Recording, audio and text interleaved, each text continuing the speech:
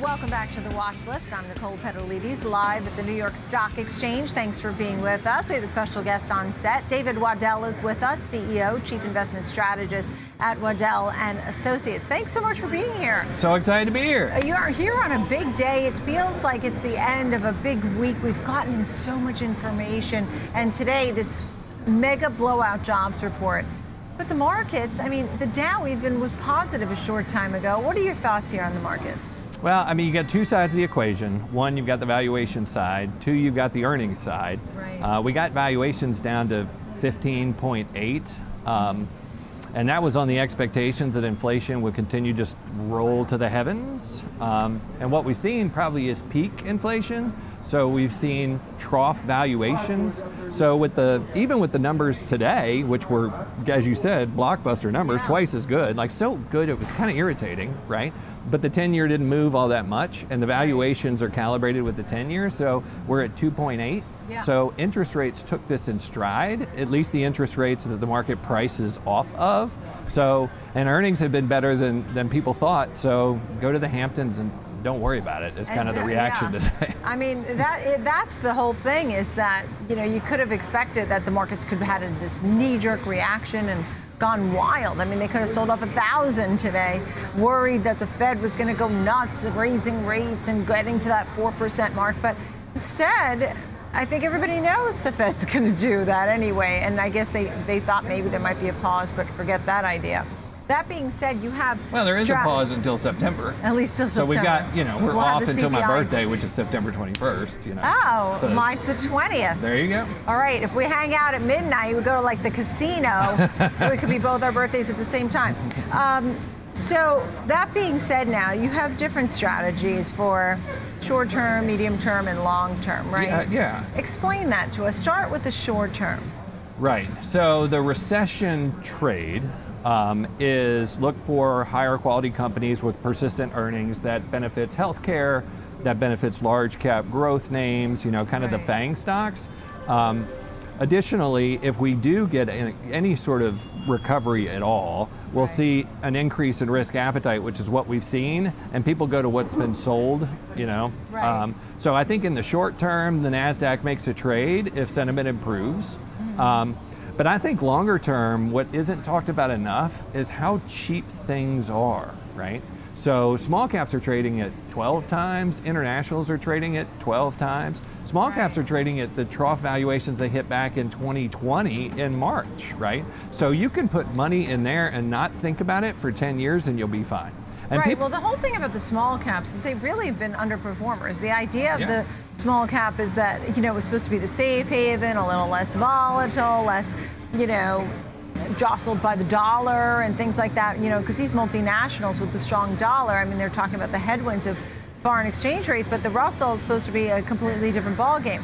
But it really hasn't been that great. I would That's the whole differentiate thing, right? too between the Russell 2000, which includes profitless companies, and the S&P 600. Okay, so good the point. S&P 600, you got to have profits to be included in that index. That's the one I want to buy. That's the one. So the value side of the small cap box is where you want to be. Yeah. Because basically history does repeat, right? Yeah. So we go back to 2002 to 2008, and where you wanted to be was internationals, small caps. Even in the 70s, when we talk about runaway inflation and the fact that the market was sideways for 10 years, small caps did great. Sure. Nobody talks Good about point. that. Yeah, no, that's a good point. And our parents were paying 18% on, you know, mortgages, and you know, everybody here is balking at the move that we've seen in mortgages now. Yeah. That being said, I think I owe it to the viewers when they said, did he say FANG? Did he say FANG is hot again? Could you elaborate? Has been up 20% off the bottom. An incredible, you know, July. June 16th or yeah, July 16th. No, it's true. We've seen NASDAQ up 20% off of those June lows. So and July was just incredible for stocks. And look, it looks like we're going to have 3 weeks in a row of gains. I was just checking on the NASDAQ. The NASDAQ's up 1.6% this week. Even with the sell-off today, it's still higher for the week. Which is good because everybody sounds incredulous about it. They're like, what? Is this market up? I mean, that's a good thing. You want the wall of worry, and we're climbing it. Well, haven't we been doing that since like the Great Recession? It's been the rally that everybody just loved to hate because they just kept thinking it was over, and it never, you know, it was like this secular bull market that just kept going.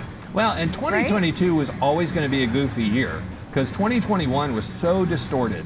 And we've got to get back to 2% GDP growth, 2% inflation, interest rates around 3%. So 2022 is a transition year. Right. All these cross currents between what's going on the good side of the economy and the services side of the economy. But what's wonderful, and I'm an optimist, is the valuation compression, right? So we took 30% out of the PE in the S&P, right? So if you can, stomach buying some stocks, doing it at low valuation gets you rewarded. And a lot of people say we didn't see the crescendo selling that might punctuate the bottom.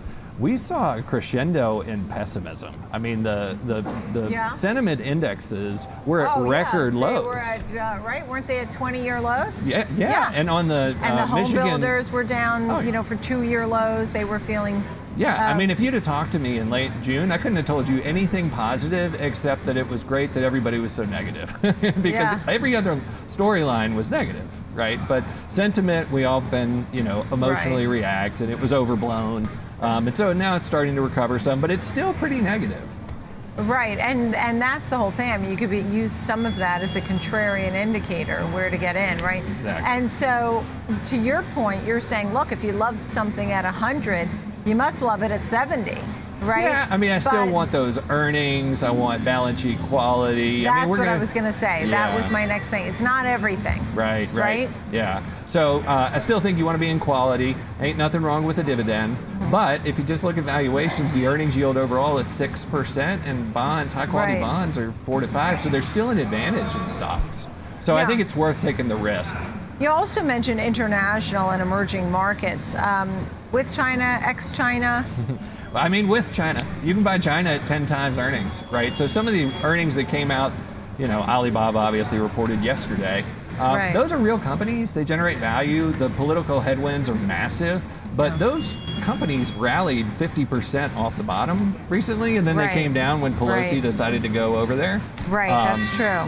But those are real companies. And again, if you have a longer term time horizon, if you can buy stuff at 10 or 11 times earnings, just do that.